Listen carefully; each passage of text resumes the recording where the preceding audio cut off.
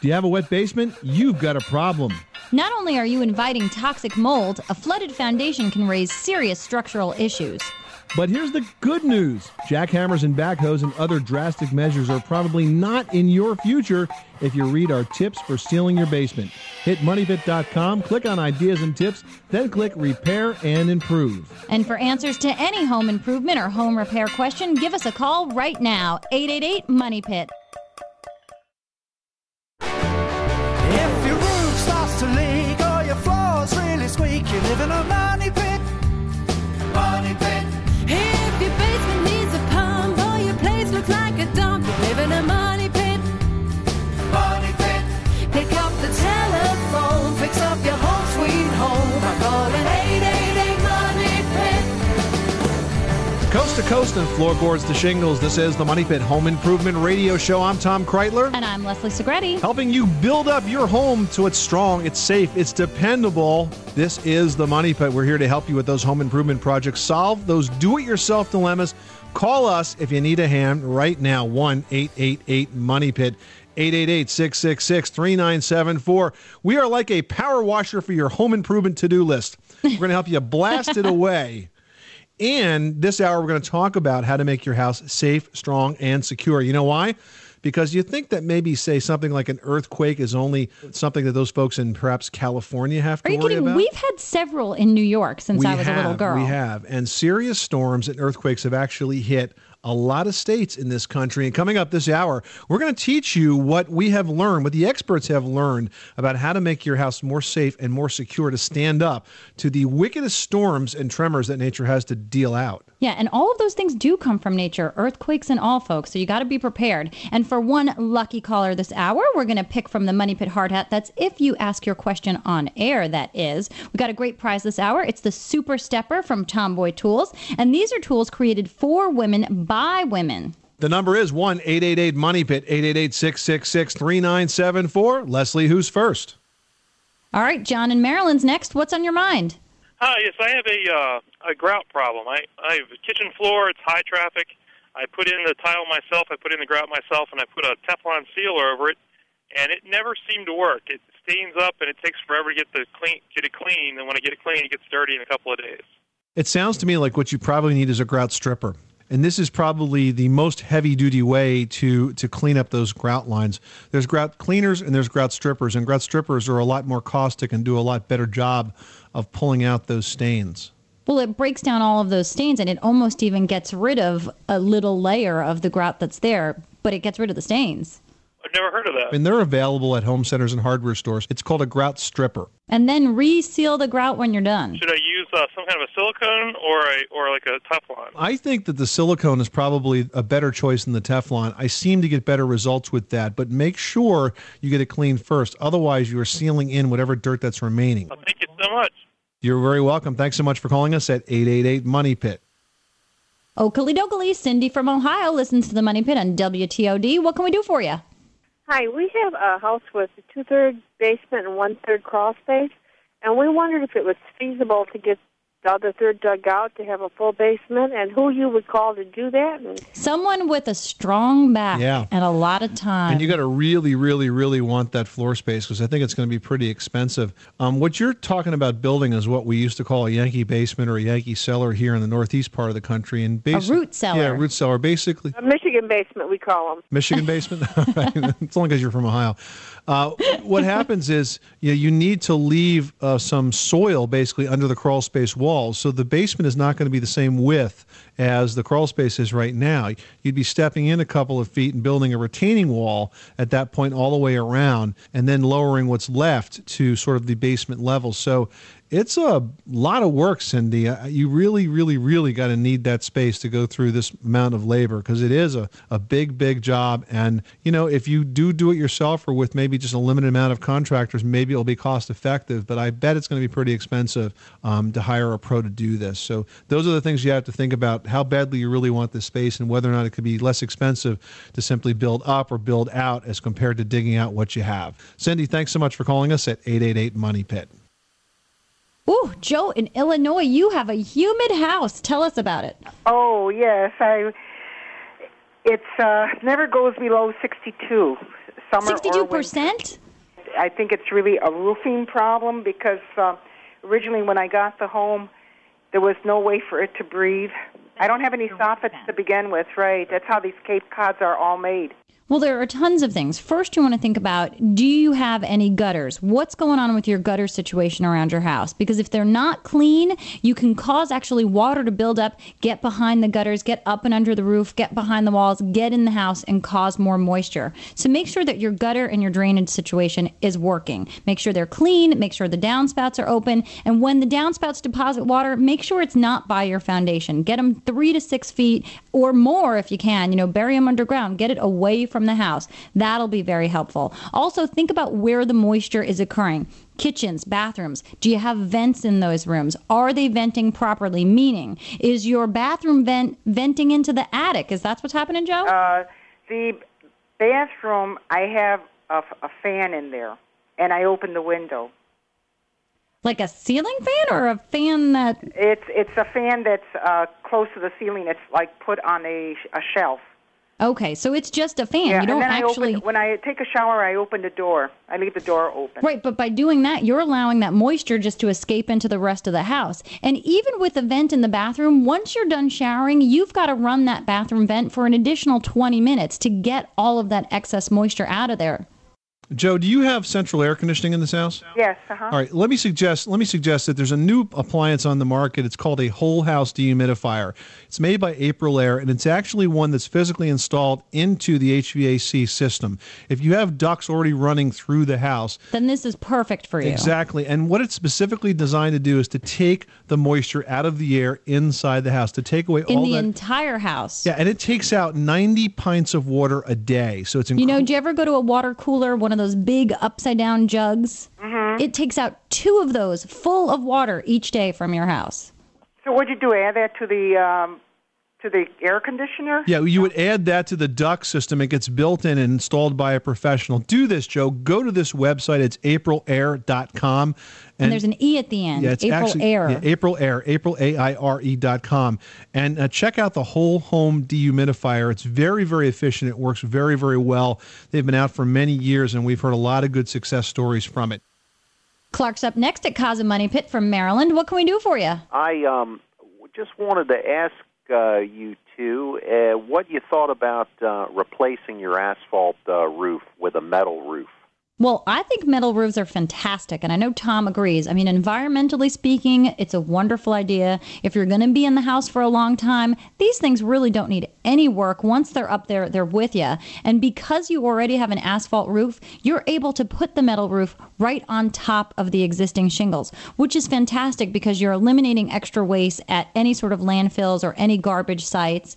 And because the metal is so lightweight, you're able to put it right on top of the existing shingle without causing too much of a heat buildup or causing the new roof to break down. So it's a good idea, and they're gorgeous, and they don't just have to be standing seam. There are ones that have a beautiful Victorian detail. There's ones that look like slate. Your options are really endless, even in colors. A good website to go to is metalroofing.com.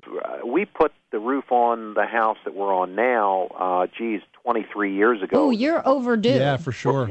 We are, yes. And it was a 25-year shingle, but, we need to do it real soon. Clark, these roofs can last you 100 years. I mean, they're that good. Check out that website, metalroofing.com. There's actually a contractor locator on there for contractors that are part of the Metal Roof Association. You'll be sure to find a good guy that way. Clark, thanks very much for calling us at 1-888-MONEY-PIT.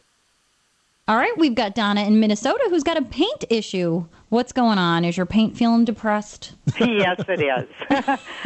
My problem is we remodeled our bathroom 10 years ago because the plasterboard wasn't mildew-proof, and we had tile on the wall. Okay. And at one point when my son was sitting in the tub, he literally put his foot through. So we remodeled it.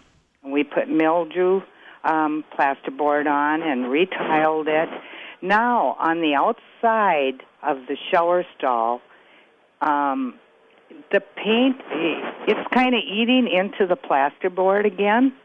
The paint is eating into the plaster. Do you mean the paint is sort of bubbling off? Or what? Yes, it's bubbling off, and the plaster is kind of breaking. Well, this is a moisture issue, Donna. You know, water and paint don't mix.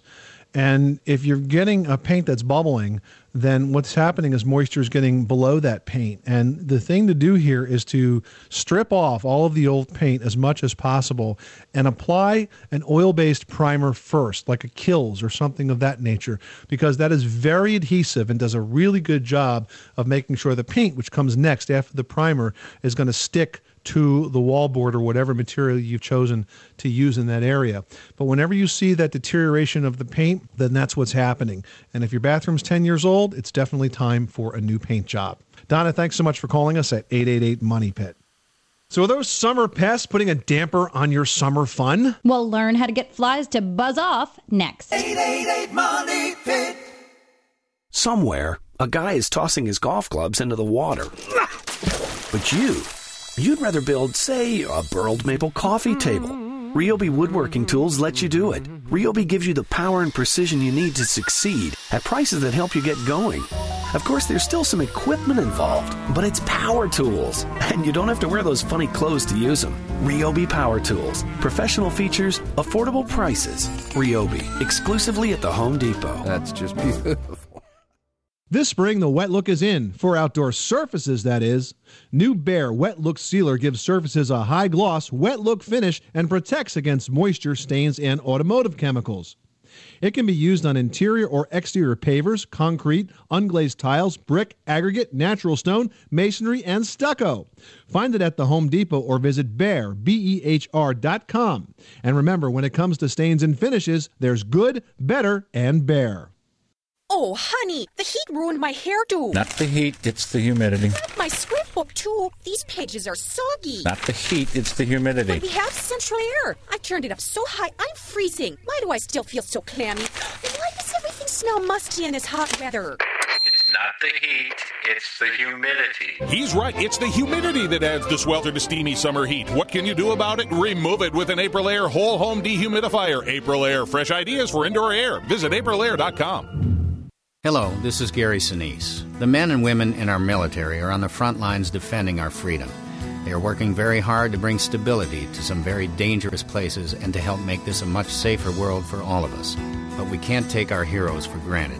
Americans everywhere are joining together to send an important message to those who proudly serve. For your service and sacrifice, your patriotism and devotion, America supports you. Visit americasupportsyou.mil and thank the troops for your freedom.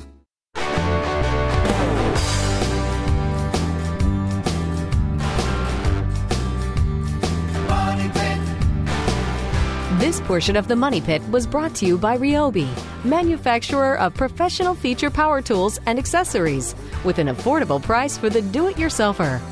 Ryobi Power Tools, pro features, affordable price. Available exclusively at the Home Depot. Now, here are Tom and Leslie. Welcome back to the Money Pit Home Improvement Radio Show. I'm Tom Kraeutler. And I'm Leslie Segrete. The number is 1-888-MONEY-PIT. So the flies buzzing around your summer barbecues, are they landing on your pies, on your hot dogs? Yeah, they seem to materialize out of nowhere. They do. And you know what those flies are called? I just learned this name. Like their official name? Yes, filth flies. Really? How appropriate. Filth flies. So named because they breed filth in very moist places or in decaying organic matter. Now, they don't cause major damage, but they can spread serious disease. Think about all the places these flies land, folks. Ew. And then think about them landing on food that you eat, all right? Need I say any more? It's not a good thing. That's gross. Well, how do we get around it? Sanitation is the key. That's right. You need to eliminate all of their breeding sites. You want to keep your garbage covered, clean your trash cans. Don't just think because you've got the liner in there that the trash can is clean. You should hose it out every once in a while. And keep far away from your backyard picnic table all of your trash cans. Don't sit right next to your trash can just because it's convenient. And you want to avoid letting them in your house. I know that sounds like common sense, but try to keep them out. Keep your doors and windows closed. And if you don't have screens, get them. And try to eliminate any areas of excessive moisture in your house and outside of your house as well. You know that washing the garbage cans out outside? Great job for teenagers. Great job. Can I borrow yours? You can. Perfect. 1-888-MONEY-PIT, 888-666-3974. So now that you know how to keep flies away, what can you do about other summer bugs that might be bugging you? How about silverfish, millipedes, centipedes, honeybees, skunks? What about bats? Want to find out what to do about them? The easy do-it-yourself remedies? Sign up for the Money Pit e-newsletter. We've got a feature in next week's newsletter delivered free to your inbox every single week. Sign up today at moneypit.com. I am always afraid of bats. We've got a lot of them out at my family's vacation home, and I'm so afraid because I've always heard that they like to get caught in people's hair. And you know I've got really long hair. So anytime I see one in the yard, I run with like my shirt over my head and run for cover. If I was a bat, I think landing in your hair would be about the last place in the world I would want to be. Really? Because I think it's the first place they want to go. They really want it. They really want nothing to do with people. They're very shy, timid animals, unless they get sick, and then they can become psychobats, and that's when they can attack your hair. Right? Exactly. All right. Well, we've got a prize that's not going to make you batty this hour. You know, we get lots of calls, lots of letters, lots of emails, even from women, and we know that all those girls out there are doing lots of DIY projects, and they're not just crafty projects. They're building houses. They're doing lots of things. So don't take us for granted. We've got a great prize this hour. It's a prize designed especially for women, so ladies call in. And we've got the Tomboy Tools Super Stepper, which is a combination step stool and toolbox. It's very strong. It's rated to hold over 300 pounds and comes with a hammer, pry bar, mini hacksaw, mini sander, utility knife, and lots more. It's worth $105. You could win one this hour if you call us right now at 1-888-MONEY-PIT. You got to be willing to come on the air and ask your home improvement question. Leslie, who's next? Now we're going to welcome Laura from Virginia, who listens to the Money Pit on WJFK. What can we do for you? You're working on your basement. Yeah, we have an unfinished basement, and I was wondering, is there any other alternative other than drywall and the expense of that you can to make it look better than just the concrete at the bottom, and up at the top, I guess it's the wood? Well, there's a couple of options. When you're dealing with basements, especially because there's such a high moisture situation because it's below grade, drywall, if you're going to put it up, you should generally go with something that has a microban or a mildewcide, something built into it so that you're not going to grow mold in the presence of moisture. And there's a new drywall product. I know you're not looking for drywall, but let me tell you about this one. And it is from Georgia Pacific. It's called Den's Armor Plus, and it is a antimicrobial drywall. So if you go with drywall, it's a better choice for a high moisture situation. There's also a brand new product from Owens Corning. And what is it called, Tom? The basement finishing system? It's called the Owens Corning basement finish system, and it's a modular system. And what's neat about it is it really cuts down the installation time. You know, the problem with redoing a basement, if you have to frame walls and attach drywall to them, any type of drywall, it takes a long time to do it, and it's kind of messing by the time you get done with the taping and the spackling and the painting. This is a system where the contractors basically come in and assemble the basement in like a day. Now, it's going to be more expensive than drywall, and it sounds to me like you're trying to find a less expensive alternative, but it does have the advantage of being done quickly and is really, really pretty when it's finished. Oh, that sounds good. That is probably something that we would look at, something that's quicker like that. And it's really attractive.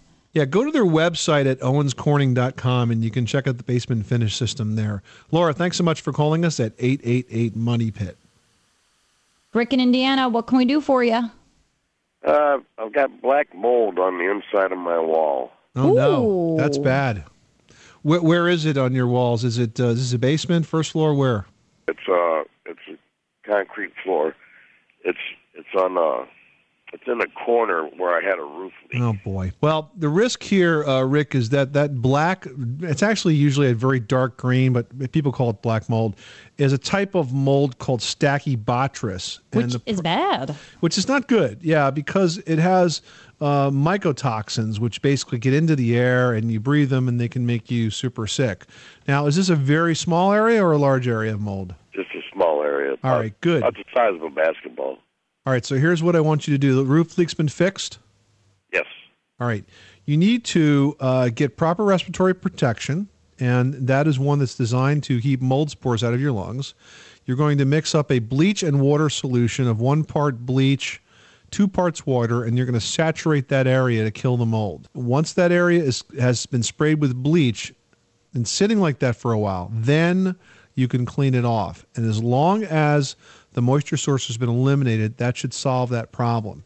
If you want to read up on Stachybotrys, Rick, head over to our website at moneypit.com, because together with our friend Jeff May, who's the author of the book, My House is Killing Me, that's published by Johns Hopkins Press, we put together something we called the Mold Resource Guide, available on moneypit.com, with information on the mold problem in homes and how to deal with it. Rick, thanks so much for calling us at 888-MONEY-PIT.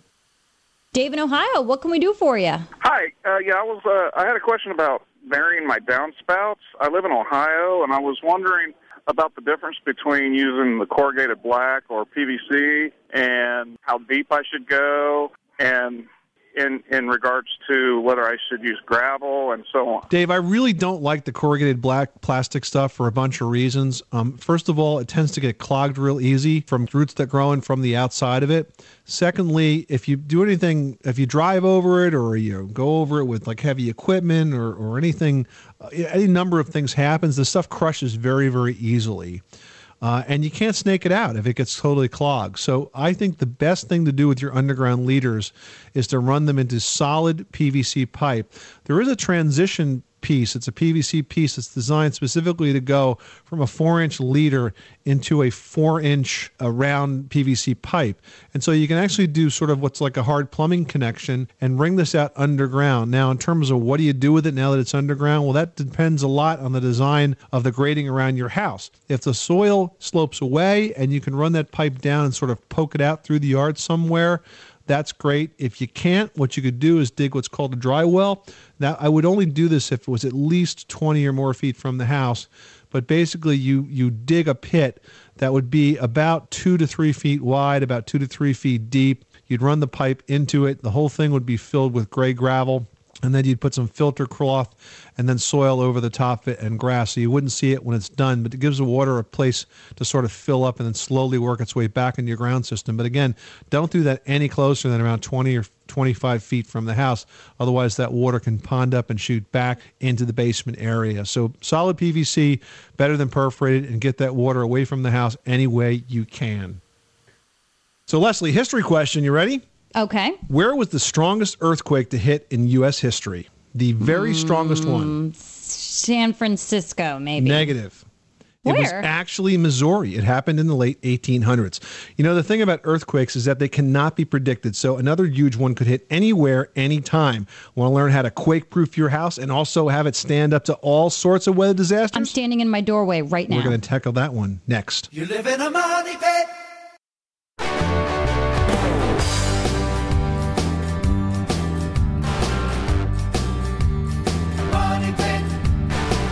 This portion of the Money Pit was brought to you by Aprilaire, makers of professionally installed high-efficiency air cleaners. For more information, go to aprilaire.com. Now, here are Tom and Leslie. Welcome back to the Money Pit Home Improvement Radio Show. I'm Tom Kraeutler. And I'm Leslie Segrete. The number is 888-MONEY-PIT, 888-666-3974. Well, Leslie, I think when folks hear the word earthquake, they think California. But believe it or not, there are actually 41 states and territories in the United States that are at risk for earthquakes. Well, that's right, Tom. In fact, when I was a kid, I can remember an earthquake in New York, almost just outside of the city. And as a matter of fact, the strongest earthquakes in U.S. history happened along the New Madrid Fault, which is in Missouri, which I'm sure is surprising.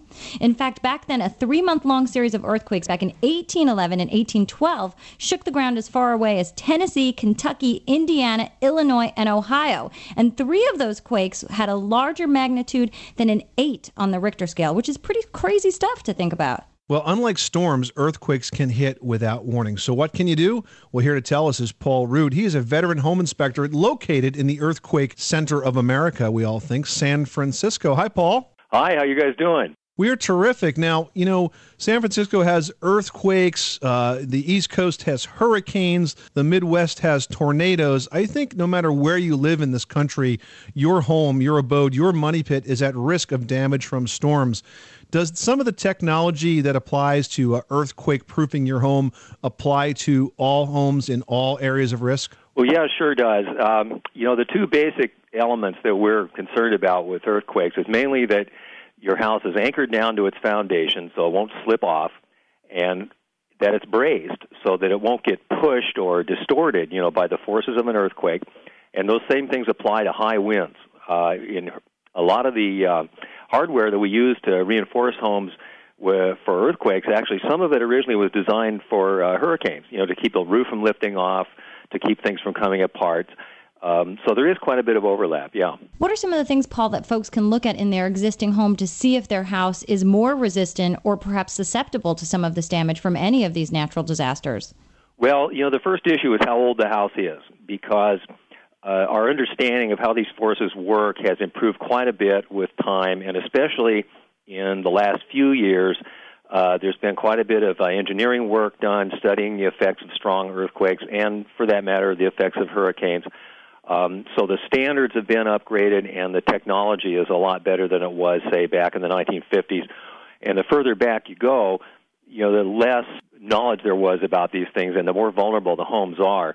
So if you have a home that's from, say, the 1920s or earlier, you probably have to do quite a bit of work to bring it up to a reasonable standard. If it was built in the last few years, it's probably pretty good.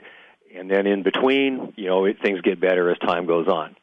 Paul, let's take our audience on a virtual home inspection. What would we be looking for, say, starting at the foundation and working our way up to make sure that our homes are ready for a storm? Well, what we're going to talk about here is your typical house that's more or less rectangular, is not on an unusual site. In other words, it's not on a steep hill or built over a creek or something like that.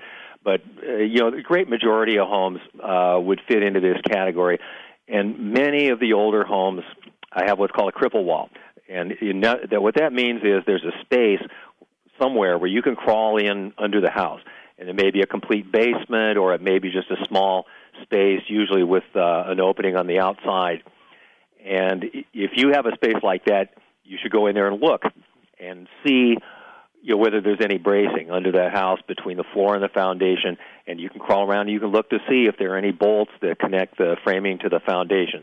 That's where you would start in that situation, which applies to, in our area here in California, I'd say that's at least 50% of the houses, maybe more than that. So once you're under the house and looking at all of this, how do you know if it's up to code or up to par or it's still in good working condition? Well, that's a great question, because even after all of our experience with earthquakes and other disasters, there still is really no code guideline for bringing older homes up to standards for earthquakes. It's partly common sense. It's based on engineering, but there's really no code for it. But again, the two key things are: is it anchored down? Does it have bolts fastening it to the foundation? And are there enough of them? Are they in reasonably good shape? You don't want them to be terribly rusted out. And then, is there some bracing? And what we use for bracing is plywood. So if you have a home that was built before plywood was used and it hasn't been upgraded, then you're going to be installing some plywood on those lower walls. It seems to me that the key difference between, say, stormproofing your house for an earthquake and stormproofing your house for something that's wind-related is that in an earthquake, buildings tend to jump off foundations, and in hurricanes, they tend to get blown down. Would you agree with that? Yeah, there's one of the biggest differences in my understanding is the wind is going to start by tearing off the roof or tearing off elements around the roof. Get under the eaves. If it can get something loose, it's going to start prying it up. The earthquake, the forces are similar. Even here in California, a lot of the homes are designed, the wind load factor being more important than the seismic factor, because it depends on the shape of the house and how much area is exposed to a wind and so on. We're talking to Paul Ruud. He is a veteran home inspector from the San Francisco area and has a lot of experience in stormproofing homes, particularly for earthquakes. Paul, before we let you go, what do you think is the most common mistakes that homeowners make when they perhaps think their home is ready to withstand a storm, but it's not? Well, if you're doing it yourself, here are some basic rules. Make sure you have a good plan.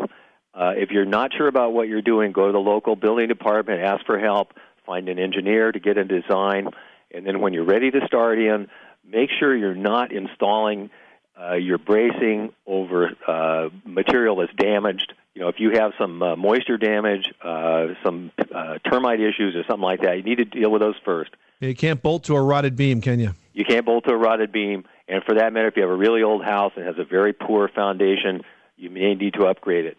Paul Rude, thanks for stopping by the Money Pit. If you want more information on Paul's expertise, you can go to his website and read all about it at summerinspect.com or call him at 888-518-HELP. That's 888-518-HELP. So, folks, is there a musty odor in your basement or in your garage? Well, have my in-laws arrived? Maybe I should change my socks. We're just joshing. How do you find it and how do you get rid of it? We'll tell you those tips next. Money Pit! Table saw. 18-volt drill driver. 8-piece combo kit. You don't have to just wish you had the power tools you really want. With Ryobi, you can actually afford them. Ryobi Power Tools. Professional features, affordable prices. And they sound really good, too. Ryobi. Exclusively at the Home Depot. Mold is in your house. Chances are it's breeding behind your walls. In fact, it's been estimated that 70% of all homes could have mold in their wall cavities, particularly when moisture is present. Fortunately, there's an ingenious new way to fight the problem. You see, until now, drywall had paper on both sides, and mold eats paper, which is why more people are insisting on a new paperless drywall called Den's Armor Plus from Georgia-Pacific. Unlike conventional paper-faced drywall, Den's Armor Plus has glass mat facings on both sides, and no paper on the surface means one less place for mold to get started. It's that simple and that revolutionary. If you are building or remodeling, stop feeding mold by using Den's Armor Plus. To find out more, go to stopfeedingmold.com or ask about it at your local building supply retailer. We're all looking for ways to get more mileage from a gallon of gas. I'm Energy Secretary Sam Bodman with steps you can take to save money by getting the most out of every gallon of gas that you buy. First, keeping your car tuned and in proper working condition can improve gas mileage by up to 40%. Replacing your air filter and keeping tires properly inflated improves fuel efficiency. When you can, avoid idling your car. Running your engine when you're not moving wastes gas and money. Obey the speed limit. Speeding reduces fuel mileage by up to 23%. Your gas mileage decreases rapidly once you get above 60 miles an hour. You have the power to make a difference. By taking these steps, you can save money and help our nation reduce its energy use. For more tips on saving money at the gas pump, please visit our website at www.energy.gov or call toll-free 1-877-337-3463. This powerful savings message is provided by the U.S. Department of Energy and the Alliance to Save Energy.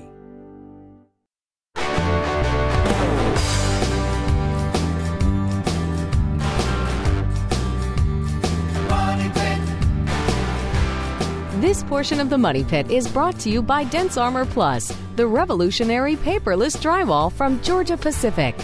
Welcome back to the Money Pit Home Improvement Radio Show. I'm Tom Kraeutler. And I'm Leslie Segrete. So you smell it, it's kind of musty and ranky, but you don't know where it is. And you've already changed your socks. That's right. And your family hasn't arrived from afar, so it can't be them.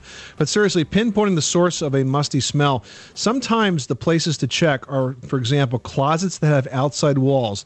They can be very damp. That humidity will pass right through the wall and get into things that are in the closet. This could be your coats. It could be your shoe boxes. And then that moisture and that organic material can actually start to decay, and that could cause mold, and that can give you the odor. So check those closets first.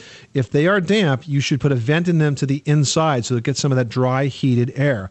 Also, grab a flashlight and check sideways along a surface to reveal anything that looks fuzzy. I used to use this trick of the trade in all those years I was a home inspector. I'd hold the light sort of parallel with the wall at all the damp spaces, and I'd look for that fuzzy mold growth. Or sometimes, by the way, you can also spot termites that way. The flashlight, especially one of those really strong ones, can be your friend when you're trying to find sources of moisture and mold. And if all else fails, get an air quality professional involved.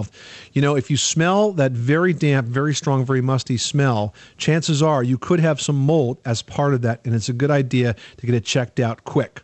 For more information, you can visit the Money Pit's Mold Resource Guide. It is free. It is online at moneypit.com. Just click on Ideas and Tips and then Mold Resource Guide. Or you can call us now or just about any time you feel like at 1-888-MONEY-PIT if you ever have any questions about mold, or if you need some help tracking down that musty odor, or if you've got any other home improvement or repair question. We're here for you. That's what Tom and I do.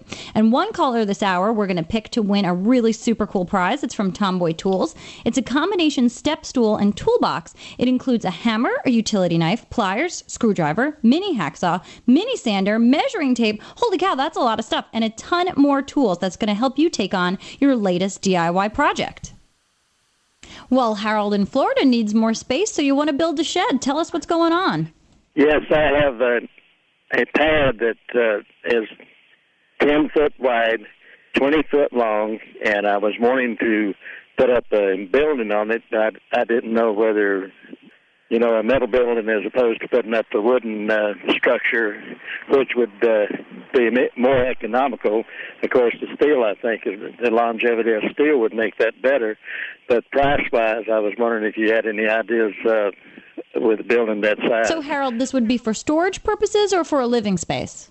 For storage purposes and for work. Well, if it's a shed, it's probably considered a temporary building. So I'm not sure that there are any tax implications, unless, of course, you have a wood shop business, and this is going to be part of the space, and maybe there's a deduction you can get that way. But in terms of the longevity, there are and keep in mind, Harold's in Florida. I know. There are a lot of good quality steel buildings that are out there today. They're an inexpensive way to build an additional building. But in terms of something that is just for a shed purpose, I'd probably build it from scratch myself, and I might use wood. And the other option is plastic. There are a lot of really neat plastic sheds out there now that are sort of made into sort of a structural wall panel. Where it's like a structural insulated panel without the insulation, where it's sort of like constructed to lock together and do a good job at building an entire building, but to be super strong and lightweight and inexpensive. So that's yet another option for you. But I was thinking hanging pegboard on the inside for tools. Yes. Well, Harold, you're a woodworker, so I would say you ought to frame it out of wood. And go from there. But before you put that shed in, make sure you check your local zoning, because there are generally rules about these additional buildings and how they're built. And especially in an area like Florida, you want to make sure that they are tied into the ground properly so that they don't become airborne in a storm. Penny's next, and she listens to the Money Pit on the Quake in California, KQKE. And you've got a kitchen question. You're thinking about replacing your cabinets. How can we help? Hi, yeah, this is a great show. I live in an older condo complex built about 30 years ago on a slab foundation. I have a lot of moisture, so I think I'm going to have to replace my entire cabinet, all the cabinets in my kitchen, and not just, say, reface the doors or do something simple. And I'm trying to think about how to save money, and I'm wondering whether it's possible to just plunk in, more or less plunk in, say, an IKEA pre-built cabinet. Are you talking about IKEA? Yeah. Oh yeah, I love those cabinets. We love them. I've got IKEA cabinets in my kitchen right now, and they were great. I mean, they're really sturdy, they're inexpensive, and they were fun to put together. Well, and you know what? I think IKEA offers a lot of choices that are a lot more design-oriented at an inexpensive price, where if you went to, say, a big home improvement store, you're limited to one or two choices of the prefab or the ones that you put together. And, they're nice, but they don't give you a lot of choices. With IKEA, you get a lot of fun options, and the price is fantastic. If you're thinking about replacing cabinets, and since it seems like you want to keep costs down, you want to make sure that you keep the cabinets in the same positioning. So replace the cabinets that you have with the exact formation of the cabinets that are in there. So this way you don't have to worry about moving things around, whether it's plumbing or electrical or gas lines. So that makes it very cost effective. Another little trick of the trade, Penny, is when you take out the old cabinets, you're ready to start putting in the new ones, you want to put in the wall cabinets first. And one thing that's different about the way IKEA cabinets install that's different from, say, the other standard wood cabinets is it's actually a pretty smart design. They have you mount a steel bar on the wall first, and so you simply have to level the steel bar, and then the new cabinets hang on the steel bar. Yeah, it's a really smart way to do it, because normally you're lifting this very heavy cabinet up and trying to keep the whole thing lined up, but you have to just level the steel bar with the IKEA cabinet, so it really works well. So I think it's pretty easy to do compared to doing the traditional box cabinet. But just take your time, take it one step at a time, keep the layout the same, like Leslie said, and you'll be good to go. You'll have an inexpensive kitchen, and it will look great. Penny, thanks so much for listening to us on KQKE. So you're planning a renovation? Are you wondering what the top 10 things are that you might need to consider? Well, we'll give you that top 10 next. You live in a money pit.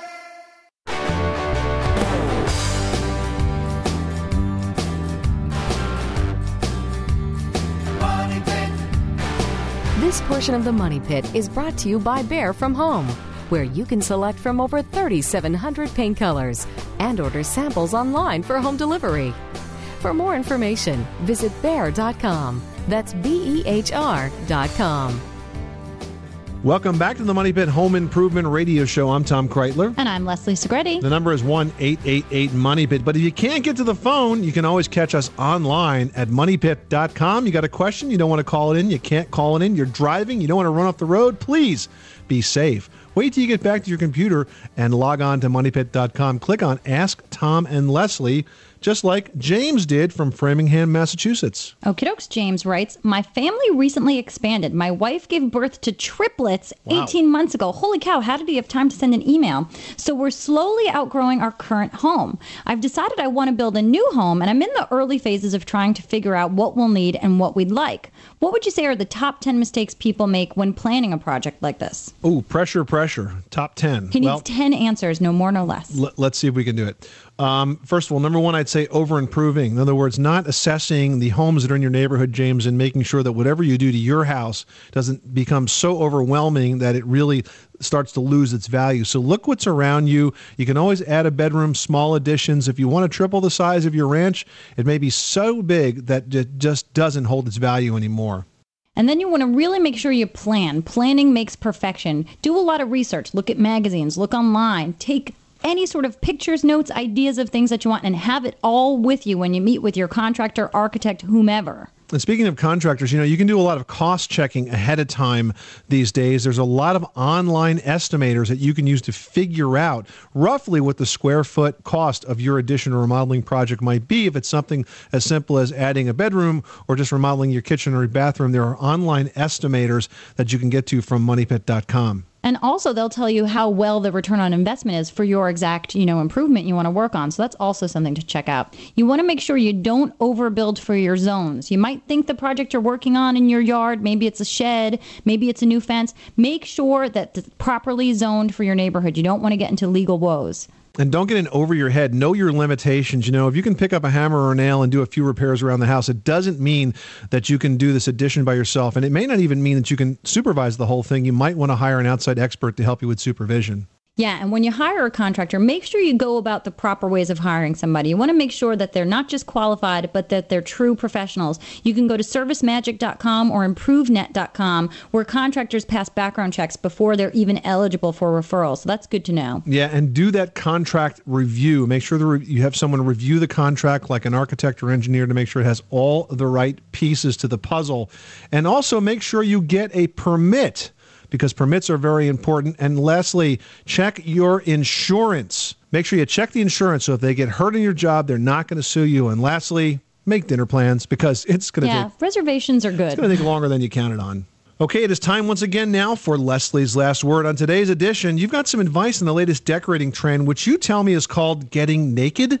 I can't wait to hear this one. Yeah, that's right. You're supposed to do all of your DIY projects naked, except be careful with things that involve, orbital sanders or anything, really be cautious of extremities. Just kidding. Not you being naked. I'm talking about your windows. A naked window is one of the newest decorating trends, and it refers to the concept of using either no or minimal window coverings, such as a valance, just at the top to hide some of that trim work. You can finish off the project by trimming out the windows with plinth plinth blocks, the corner rosettes, which is a beautiful detail, and it also helps to eliminate the need to miter corners. So if you're not so good at your miters or you just feel like cutting the corners, these are really a nice decorative detail that just looks so wonderful. And you can use the corner rosettes just at the upper corners, and it really makes the decorative trim stand out. By leaving the window coverings off, you're going to get maximum light to the kitchen or living room, whatever room you choose to do this in, and you also get a beautiful gateway to the outdoors. So that's your view for you there. Enjoy your naked windows. You're listening to The Money Pit, where we stand for naked windows and not naked people. I'm Tom Kraeutler. I'm Leslie Segrete. Remember, you can do it yourself, but you don't have to do it alone. 888 Money Pit.